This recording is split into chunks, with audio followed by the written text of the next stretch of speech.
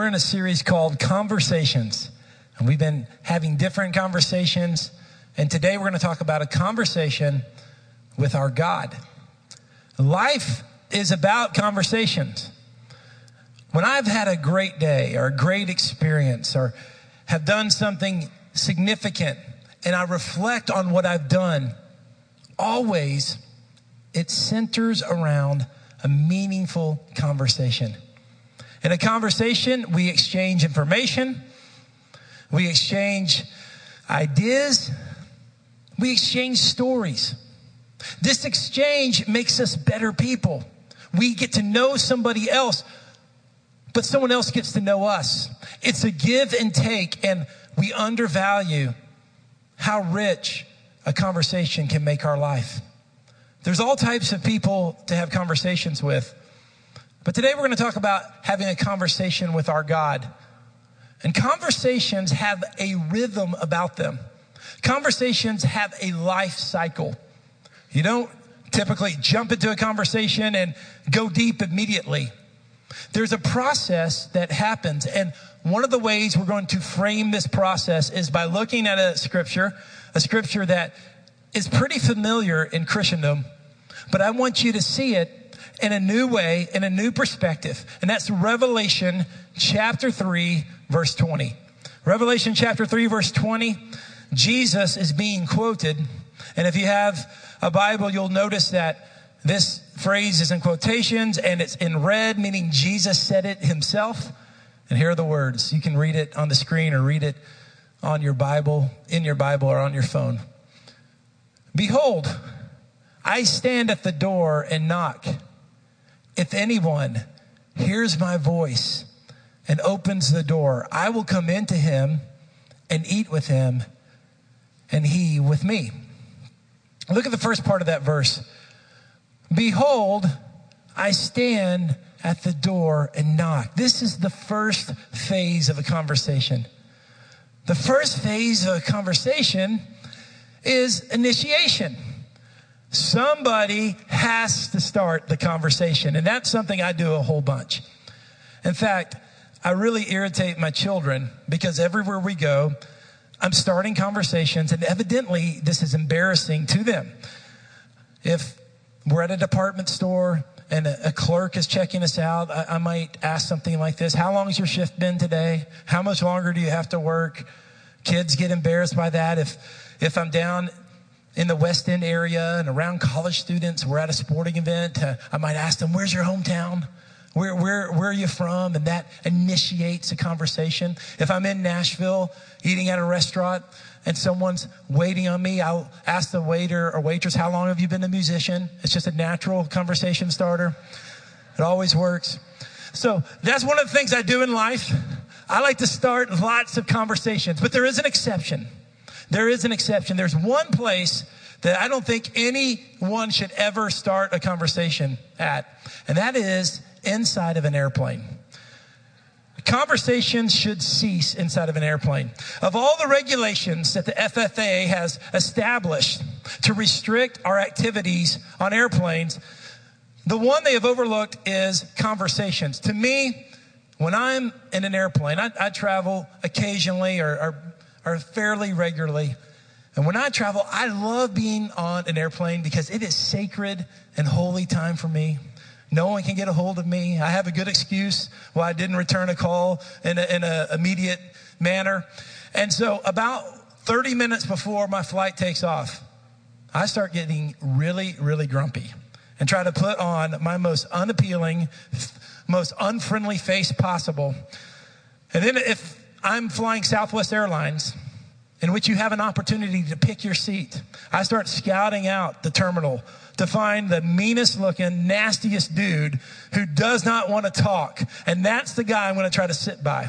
So when you're on the airplane and you don't want to start a conversation, never say hello. I mean, never say hello. Because if you say hello to a talker, your flight is ruined from that point on. On top of that, never, ever mention the weather. Because if you bring up the weather to a talker, your flight is over. So what I do is I wait until the flight attendant says, prepare for the descent, prepare for landing. and then I may start a conversation on the back end. And so that's not really the best thing to share with you. But the point is, other than that, most of the time I initiate conversations. And conversations have to start somewhere. Someone has to start the conversation, because if no one starts the conversation won't take place. Here's my first observation from this passage today, is God initiates. God initiates a conversation. This scripture is so meaningful to us because it doesn't make sense. And it's not the way it should be. We should be the ones pursuing God. But the truth is, God is really pursuing us. God is initiating a conversation. And he comes to our lives. And he comes to our lives and he wants to get our attention. And I want you to know something, that I believe God has you in this service today. God has you in this church. God has you alive right now because God is trying to get your attention. God is initiating a conversation with you. It might not be a conversation you're wanting to have. It might not be a conversation you're ready to have. But if you allow yourself to open your ears and open your heart, you're going to hear that God is at the door of your heart. And he's knocking. Now, scripture is clear that it's not just a knock. It's a knock and it's a voice. Let's look at that again. He says, behold, I stand at the door and knock. If anyone hears my voice. See, God, when God gets involved in your life, God, his hand gets involved in your life. And if you have an open heart, you'll begin to see that God's knocking at your door. His hand is involved in your situation. And God's speaking into your life, and his voice is speaking to your situation because he is initiating a relationship with you. He is initiating contact with you. Now, this scripture has a couple of layers. Historically, this scripture has been given evangelistically, talking about our personal relationship with Christ, and that is going to be our primary focus today. But for those of you who have been Christians a while, I do want to make note to this, that contextually, this scripture was given to churches, the 7 churches of Asia Minor. And really what this scripture is also saying to us, church, is saying to us as a corporate body, is saying to us as a believer that Jesus is at the door of our church and he is knocking and he is initiating. Jesus wants to get in. Jesus wants to get involved. Jesus wants to be the center of this service. Jesus wants to be the center of our worship. Jesus wants to be the center of this sermon. Jesus wants to be the center of our children's ministry and our youth ministry and our 242 groups. Jesus wants to be the center of our women's Bible studies. He is knocking at the door of everything we do, and it's up to us whether we're going to respond the way he wants us to. God initiates. God initiates and knocks at the door of our heart. When Beth and I first were married, we were youth pastors at a church in this area. And we had a condominium down in Rivergate behind what used to be the media play. I'm not sure what it is now. And it was a real joy to start our marriage there. The kids in the youth group and the kids in the college group knew where we were. And so we would often have students and people from the church drop by, and that was great.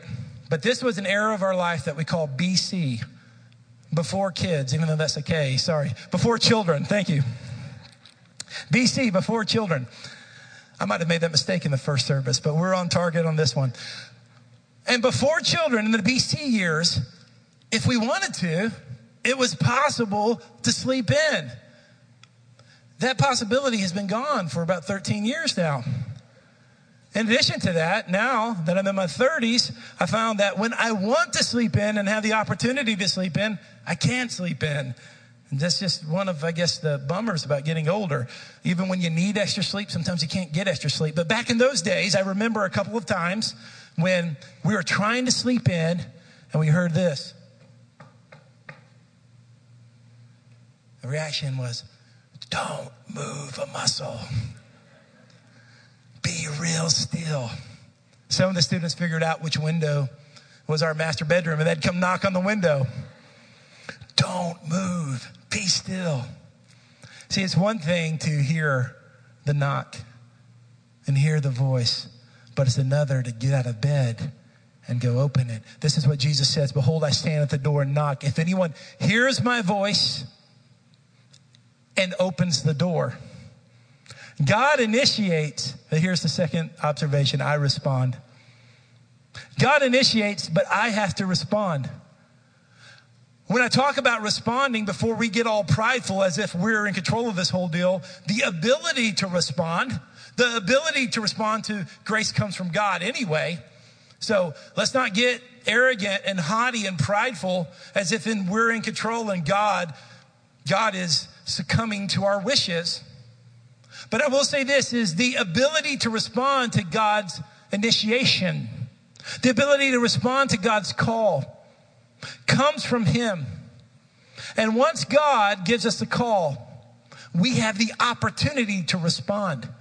But in order to respond, we have to go to the door and we've got to open the door and we got to say, God, I'm ready for everything you have. Church, as a church, we have to open our door every time and let the Holy Spirit come in. Let Jesus come in. Let Jesus get involved in the activities of this church. Let Jesus get involved in the plans of this church. Behold, I stand at the door and knock. If anyone hears my voice and opens the door. God initiates. I respond. About 200 years ago, there was a piece of art that captivated England. This piece of art actually was so popular that it went on tour across America. It's called The Light of the World. And there's a man named Holman Hunt who painted this picture. And he claims under inspiration. And it's going to be a little hard for you to see some of the details of the picture. But this is Jesus, the light of the world. And I feel powerful. I have a laser here. That's Jesus and that's the light. And this right here is the door. Now, one of the reasons this painting is meaningful to me is I saw the original painting at Oxford University as I get my third doctorate there. Just joking. But no, I was at Oxford in 96 when I was in college touring, and I saw the original painting of this. And we talked about this painting quite a bit. Here's Jesus. Here's the door. Do you see the vegetation here, or the weeds, indicates this door hasn't been opened in a long time. This door, here is Jesus knocking at the door. Can I just tell you that knocking on the door can be really awkward? I mean, poor Jesus is there knocking at the door, but the door hasn't been opened in a long time. Do you remember when you were a kid and you'd go knock at the door?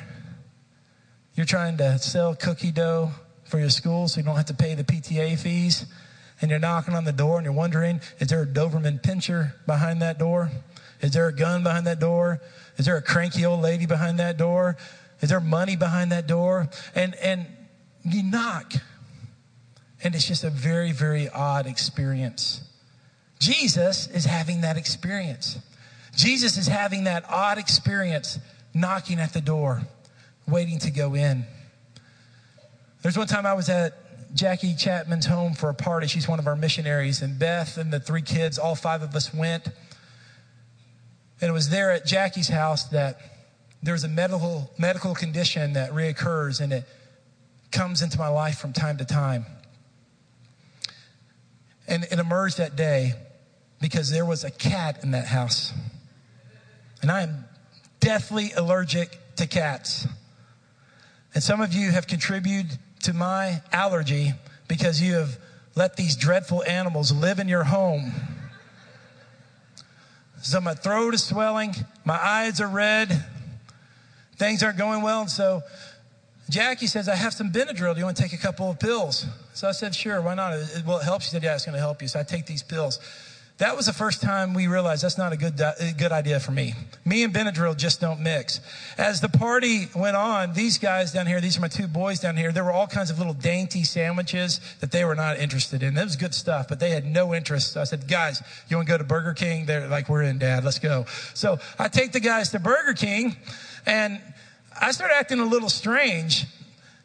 And we go back to the home, and I start walking up the driveway to the door, and Luke says, Dad, this is in Jackie's house. I was like, son, shut up. I know what I'm doing here. Yeah, of course it is. You don't know what's going on. As we walk closer, Lincoln's like, Dad, don't think this is Jackie's house. I said, of course it is. So there I go. Knock, knock, knock, knock.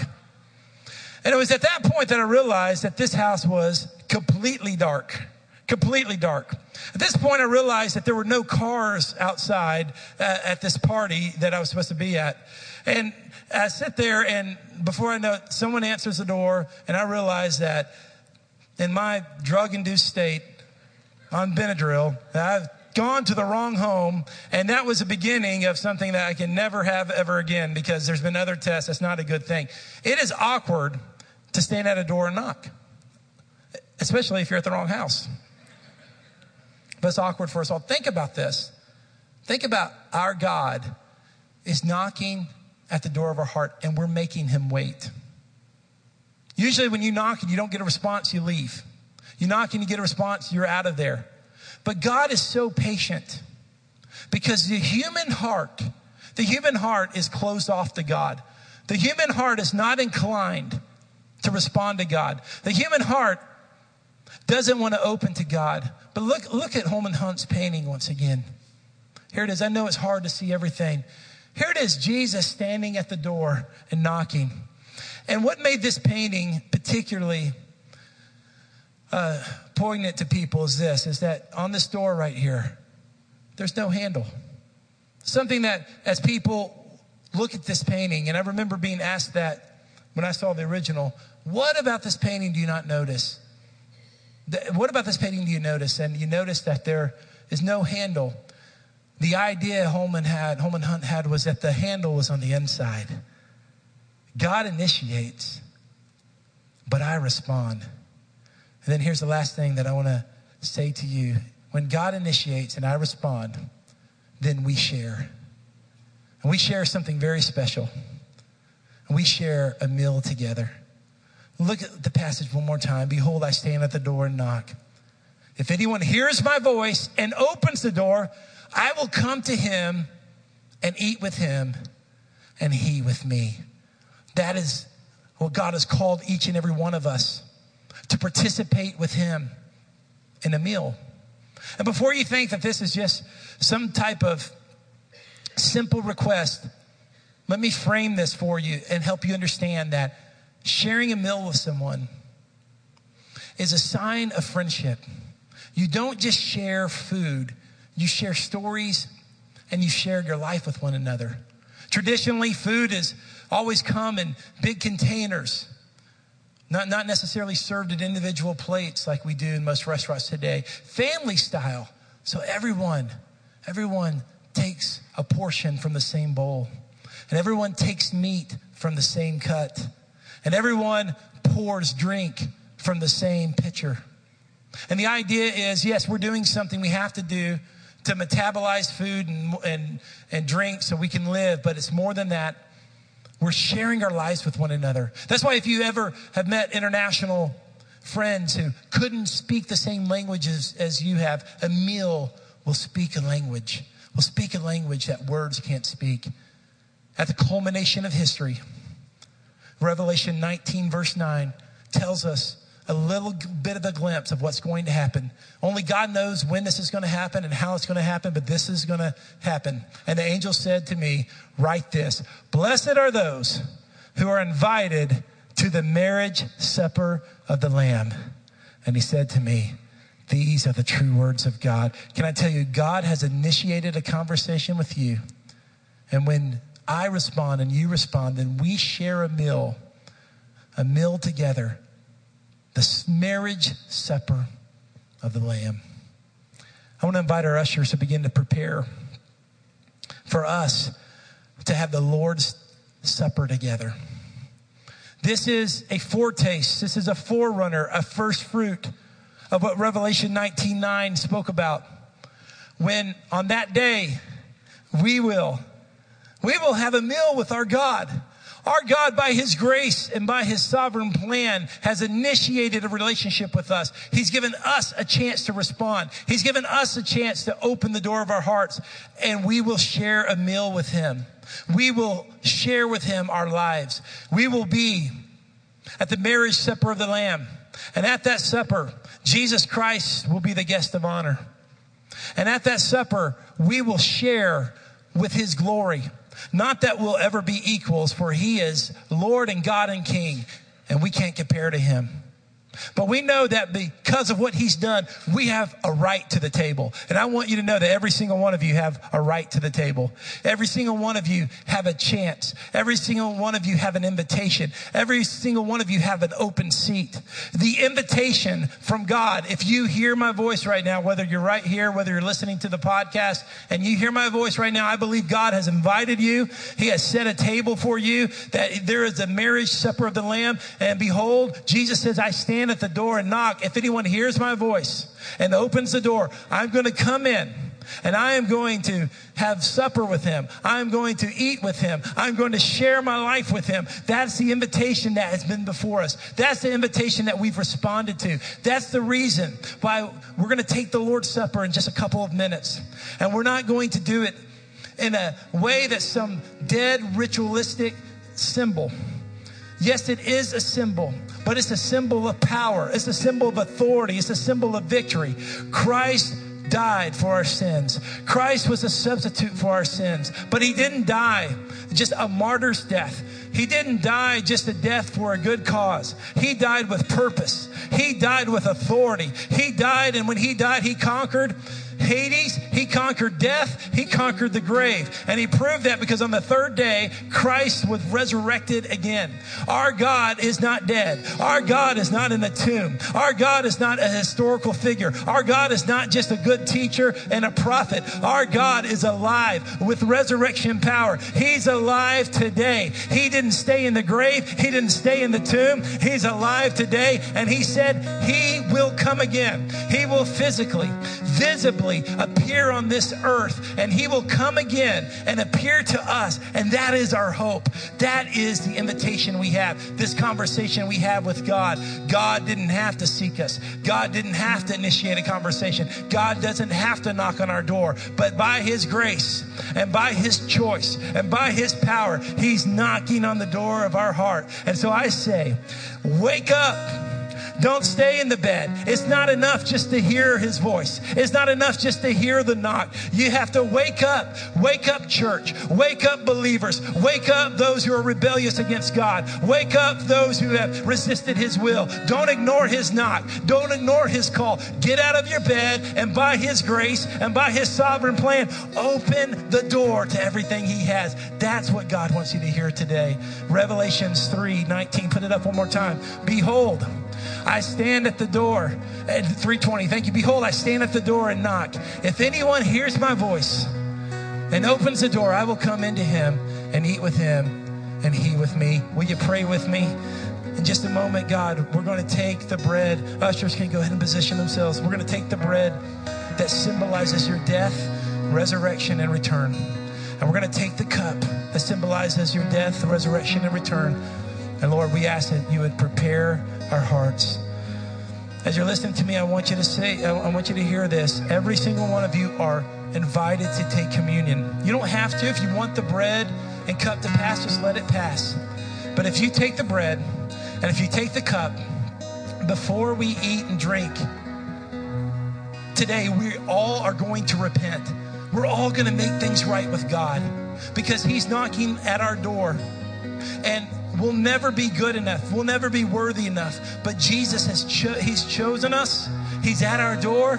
And so by his grace, we'll open it today. And communion's a way to open that up. So Father, prepare our hearts for what you have for us. In Jesus' name we pray. Hold the bread, hold the cup.